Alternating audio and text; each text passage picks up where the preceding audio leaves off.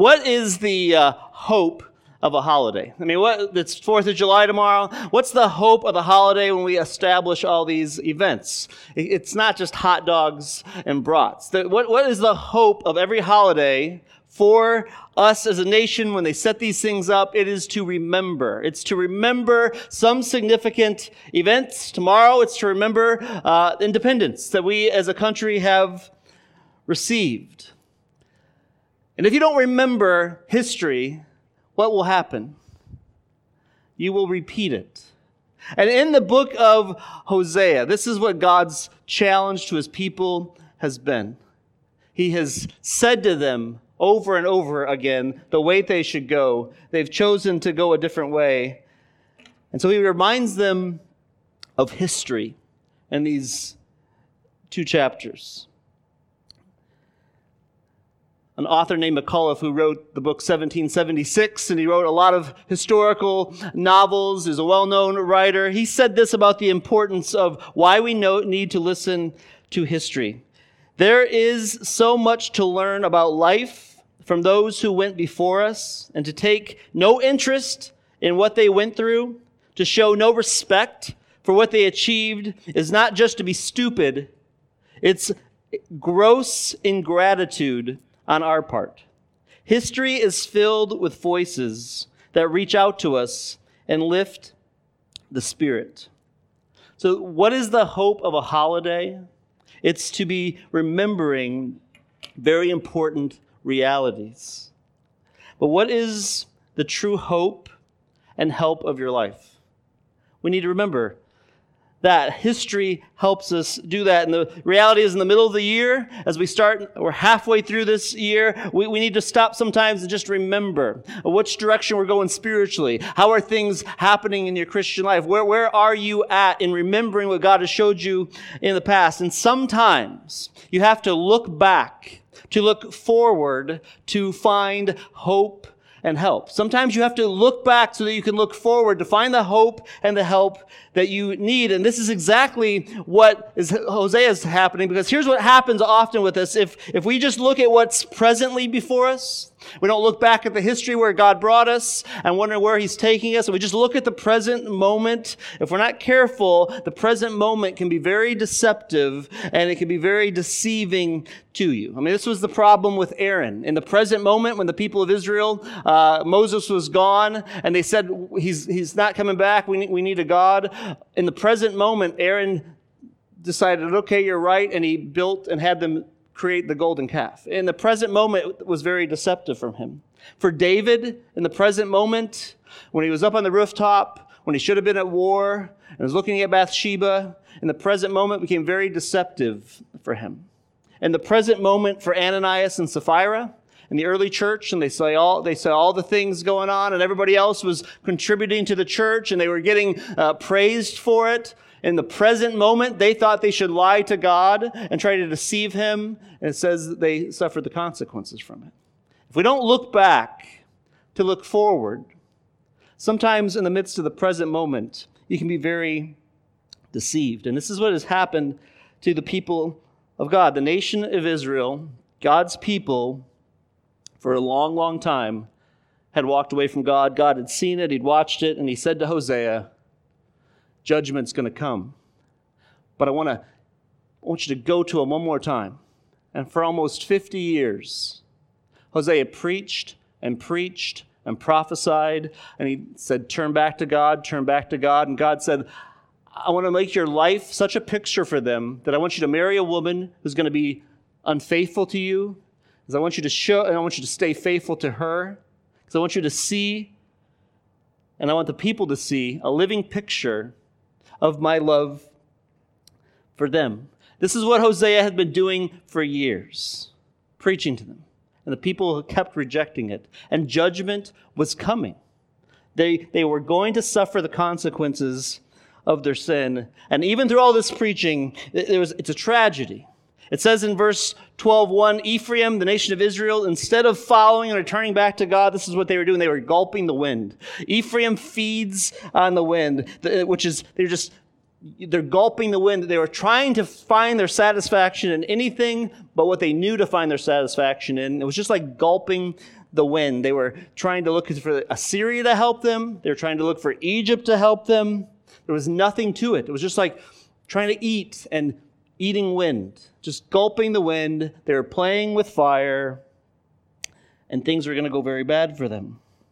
This is why we're called to guard our life. It says not only was the nation of Israel in trouble, but he says Judah, the nations underneath them, they were starting to follow the same path. This is why in Galatians 6 it says, keep watch on yourself, lest you be tempted. No one's an island to themselves. And it was just a tragedy that Hosea was dealing with. And God could have come in and he could have said, that's it. For 5 years I've talked to you. You're walking away. I'm done. He could have said that after 20 years. But he let Hosea preach for almost 50 years. Hosea would prophesy to them. And the tone of all of God's judgment, even though judgment is coming on the nation of Israel, the tone of all of Hosea, with all the hard things that we've heard God say to them, every time God says a very hard thing to them, he'll come back and say, but I don't want you to be destroyed. I love you. I want you to be with me. The tone of even Hosea 12 and 13 is a tone of fatherly affection. It's God calling out to you and God calling out to his people with a fatherly affection, even though he's watching ongoing sin, even though he's watching the nation of Israel sink into sin. God's tone, when you read this passage, is not anger. It's the tone of a father who loves his children, and he's desiring them to turn around, even though there's imminent consequences waiting for them if they don't. And he says to them, he has an indictment against them. And then he gives 3 historical realities. He takes them back to their history.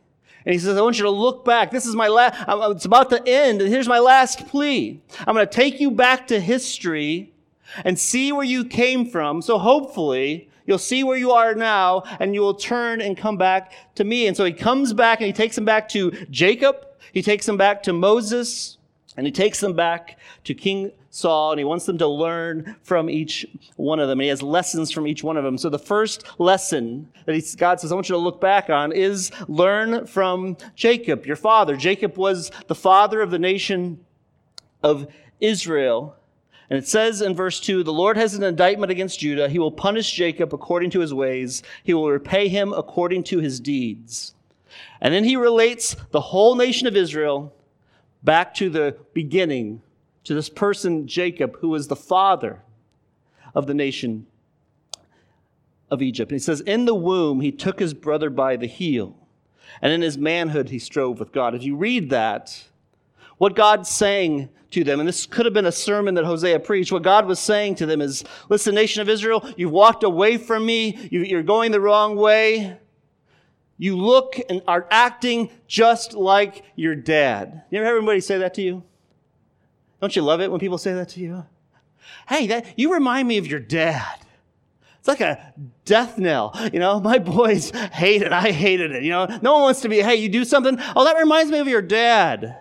If your dad was even good or bad. This is what God's saying to them. He's looking at the nation of Israel and he's saying, you look like your dad. And then later on he says, be like your dad.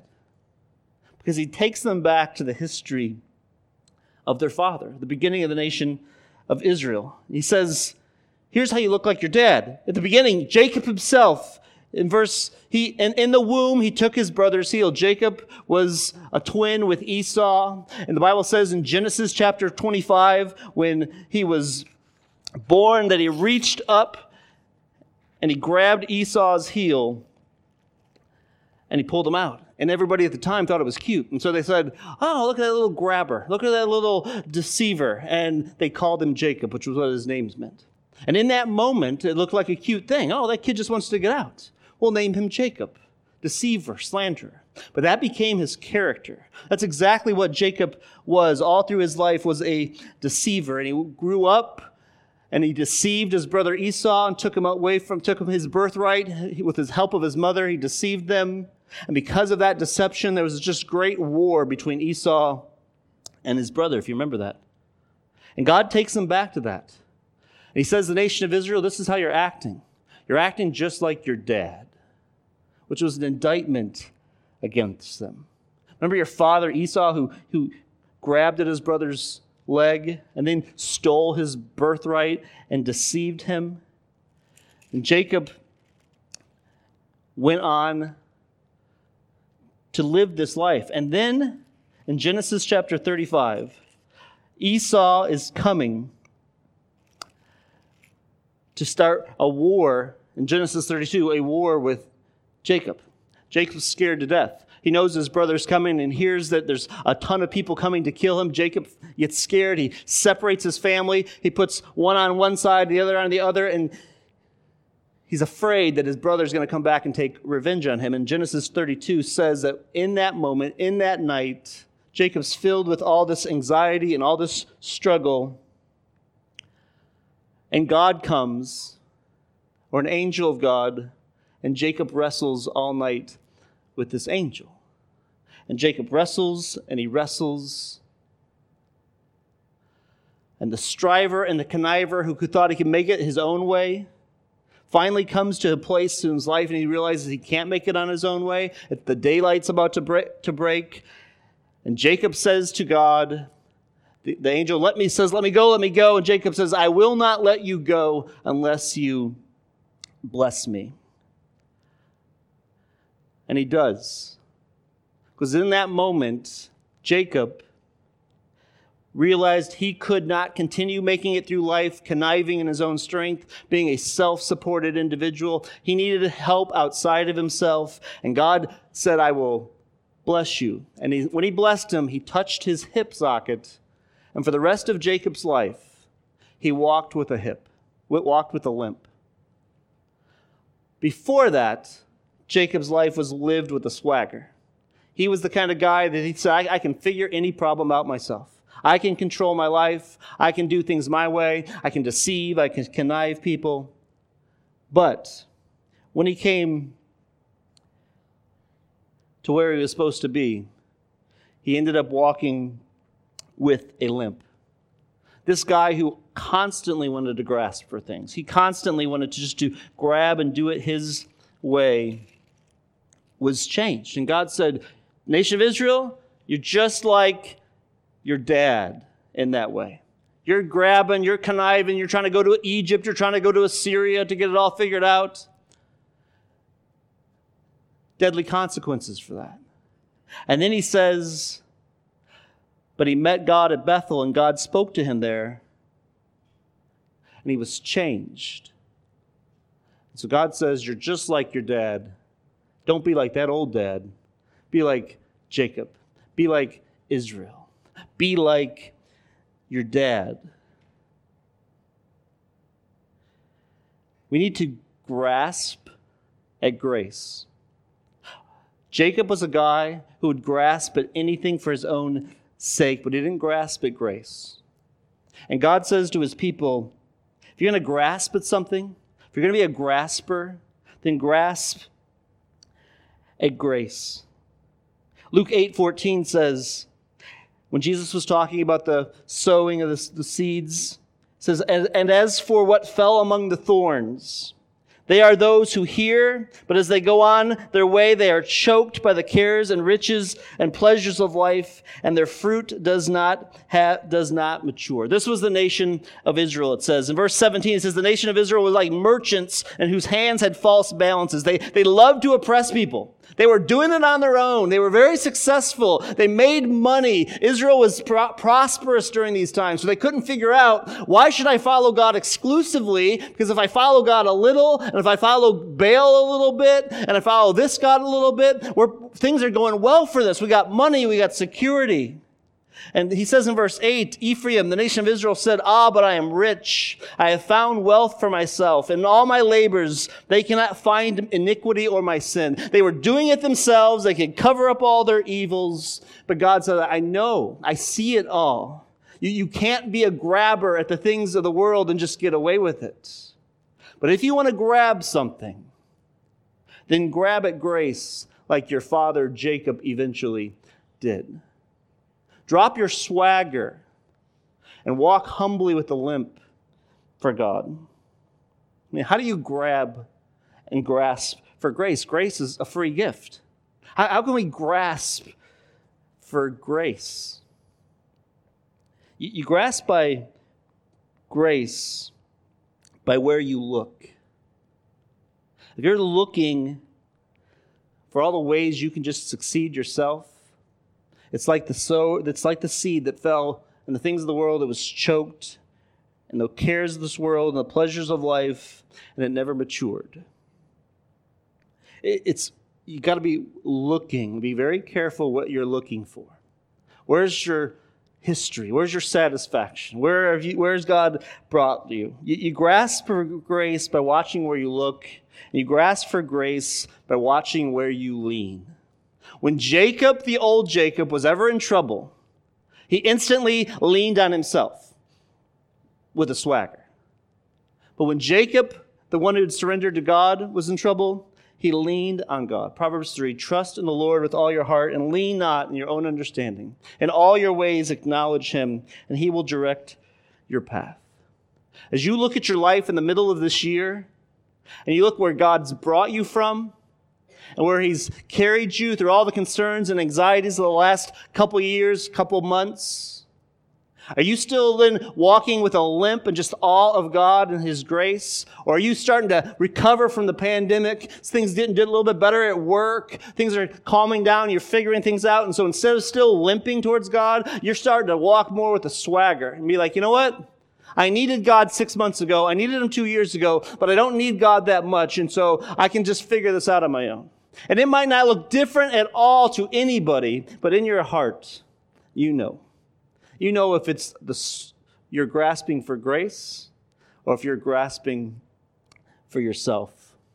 God says to the people of Israel, look at the history of your father. Be like your dad, the dad who would limp and grasped for grace towards me. But the people of the nation of Israel didn't do it. They continued to go their own way. And God said, learn from Jacob, but then he says, learn from Moses. He says, verse 10, I spoke to the prophets. It was I who multiplied the visions. It is in their iniquity. God says, if you continue to go down the path you're going, it may look successful right now, but if you continue to go down that path, it's going to like you're going to go back into time, into the slavery in Egypt. So he says in verse 13, Jacob fled to the Aram, another story of Jacob's life. But then verse 13 says, by a prophet, the Lord brought Israel up from Egypt, and by a prophet, he was guarded. The nation of Israel's course was corrupted. God had raised Jacob up. Jacob turned and followed God. Jacob's son Joseph rescued and saved the world. They were brought into Egypt. They ended up spending hundreds of years in slavery. God raises up this prophet Moses who had all the swagger and should have had all the swagger in the world. He was raised by Pharaoh's daughter. He was trained to be the greatest in the nation. He gives it all up so he can be with the people of God. And God said he was my prophet. And it was Moses' job to guard you. Even the corrupted course of the nation of Israel, when they left Egypt, they had an 11-day trip if they would have just followed God. That 11-day trip, because they forgot history, and they forgot what God did in their life, ended up taking 40 years of wandering through the wilderness. And in that wandering, it was Moses, the prophet of God, who guarded them, was frustrated with them, struggled with them, prayed for them, carried them, helped them. And they still wouldn't learn. And God said, learn from Moses. He was the course corrector. We just like Christians, just like the nation of Israel,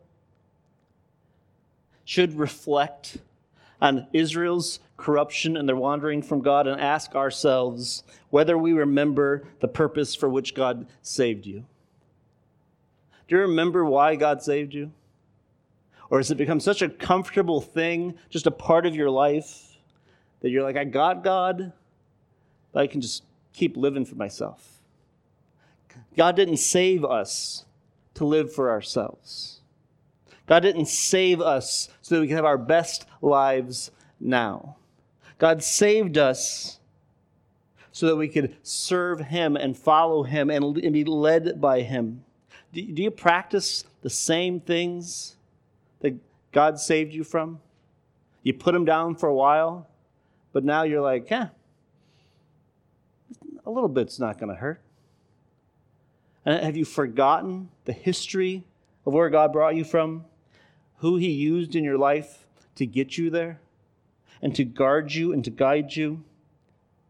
This is why Jesus says in Luke 6,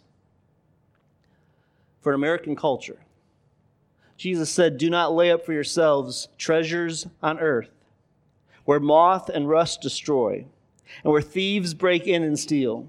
But lay up for yourselves treasures in heaven, where neither moth nor rust destroys, or thieves do not break in or steal. For where your treasure is, there will your heart be also. What's going to be the thing that helps you grasp for grace? And what's going to be the thing that guards you from living a life that just keeps drifting away from the things that God would have you? It's a dangerous thing. I mean, it's a daily battle not to be drifted away. It's just daily. It's the reality of the Christian life. If you think that anybody here has got it figured out, you're wrong. The reality is it's a daily struggle to say, I got to remember why Jesus saved me. It's a daily struggle. But the way we guard that, like the prophet Moses, the way we guard it, and God's given us, is through the word of Scripture. He gives us the word of God to read. And it's our guide and it's our guard. It corrects us and it helps us. It's a mirror to us. And God said to the people of Israel, listen, be like your dad Jacob, or be like your guard and prophet Moses. And then he gives them one last lesson, because they're not getting it. They're not listening. If you read chapter 13, God's telling them this is what's going to happen if you don't follow that. He says, learn from Jacob, learn from Moses. And then he says, learn from Saul. In verse 9, the people of Israel, they just kept walking away from God. Moses brought them into Canaan. Then they rose up again and said, we want a king like everybody else has a king. We want to be like everybody else. And God says, you're supposed to just follow after me. And they said, no, we want a king. So God says in verse 9, he gave them a king. Where now is your king to save you in all your cities? Saul was the guy. I mean, he was head and shoulders taller than everybody else. If you were going to have a king, that's the guy you would want. And so he was raised up, and he says, that's the guy. And then God says to him, I gave you the greatest in the world. I gave you the best that man could do. Where is he now? This great, tall king came in with a big wow. As you read the history of Israel, he went out with a big whimper, because he went at his own way. And why was that? Because the people had gazed. It says in verse 6 of chapter 13, the nation of Israel, but when they grazed, they became full. They were filled and their heart was lifted up. Therefore, they forgot me. They grazed on the abundance of their culture. They grazed on all the internet that they could take. They grazed on all the money that they could make. They grazed on anything that they could receive to soothe themselves, so they don't have to really think about nothing. They grazed on it all, so they became so full that they had totally pushed God out. They didn't even care. So God gave them a king. Then he took that king out, and he was filled with the weight of their sin, and iniquity was coming. And it doesn't look good for the people of God if you read the rest of 13. But then it says in verse 14, God says, shall I ransom them from the power of Sheol, which is death? Shall I redeem them from death? O death, where are your plagues? O Sheol, where is your sting? Compassion is hidden from my eyes. Those verses remind you of any of the other verses? Paul in the New Testament, 1 Corinthians 15, in the great chapter of the resurrection, he quotes this. O death, where's your sting? O grave, where is your victory? The sting of death is sin, but the grace of Jesus Christ is the victory. What Israel needed and what we needed was a true and right king, a better king than Saul. We needed a better prophet than Moses, and we needed a better founder than Jacob, and we have him in Jesus. And God says, I will have compassion on them. I won't make them go completely away. He just wants them to return. But I am the Lord your God, it says in verse 4, from the land of Egypt. Remember your history? I'm the one who brought you out of slavery. I'm the one who brought you out of death. You know no God but me. And besides me, there is no Savior. When you look to Saul, it's a wow and a whimper. What we're called to do is we need to see a better king. And the better king came in Jesus. And the choice then for us is to choose which king we will follow. Will you cling? What we're called to do, as it says in 1 Corinthians, Paul says, and to Timothy, remember the faith once delivered to the saints. Remember the gospel. Remember Jesus.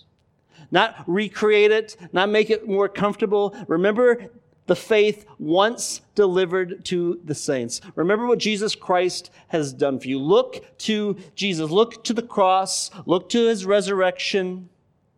Learn from his history. Believe in him. See what he's done. Then build your life on him and bow to him. What does that look like in the real reality of the mess of a broken world?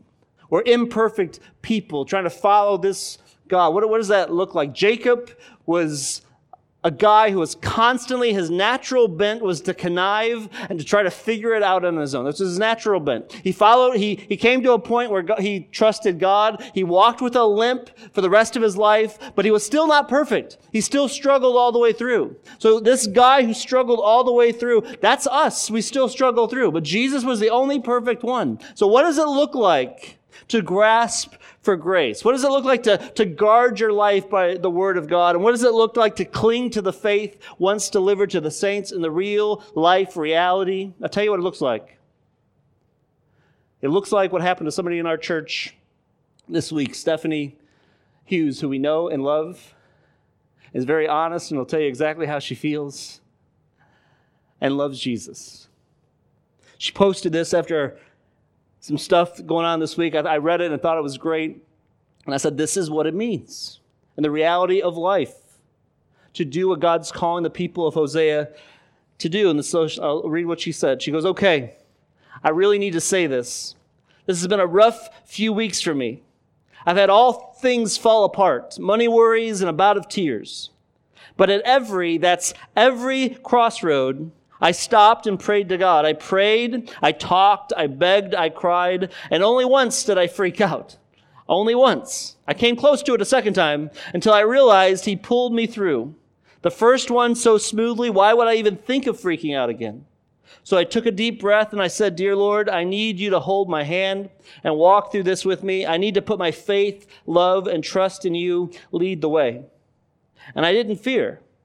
Each and every one of those trials I walked through unafraid, knowing I had the best problem solver beside me.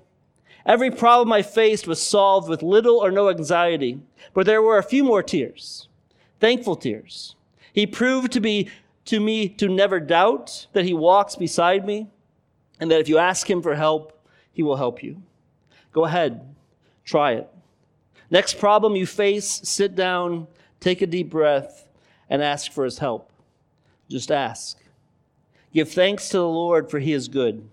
His love endures forever. And I know Stephanie. And you know Stephanie. You know what Stephanie's going to have to do tomorrow? This exact same thing. She's going to have to remember the history of this last week and follow. You know what I'm going to have to do tomorrow? This same thing. I'm going to remember the history of yesterday and move forward because we have this great King, Jesus. He is the lion that roars. Just like C.S. Lewis said in The Lion, the Witch, and the Wardrobe, when little Susie came to Aslan the lion, the great lion, And she was afraid. And she asked, "Is he quite safe?" And little Mr. Beaver said, "Safe? Who said anything about safe? Because he isn't safe. But he's good." And what God wants us to know, and what God wants you to know, for the second half of this year, is the call of Jesus on your life is not safe. But if you follow him, it's always good. So cling to his grace. Grasp for it. Be guarded by his word. And choose to follow King Jesus. He gave his life for us. Let's pray.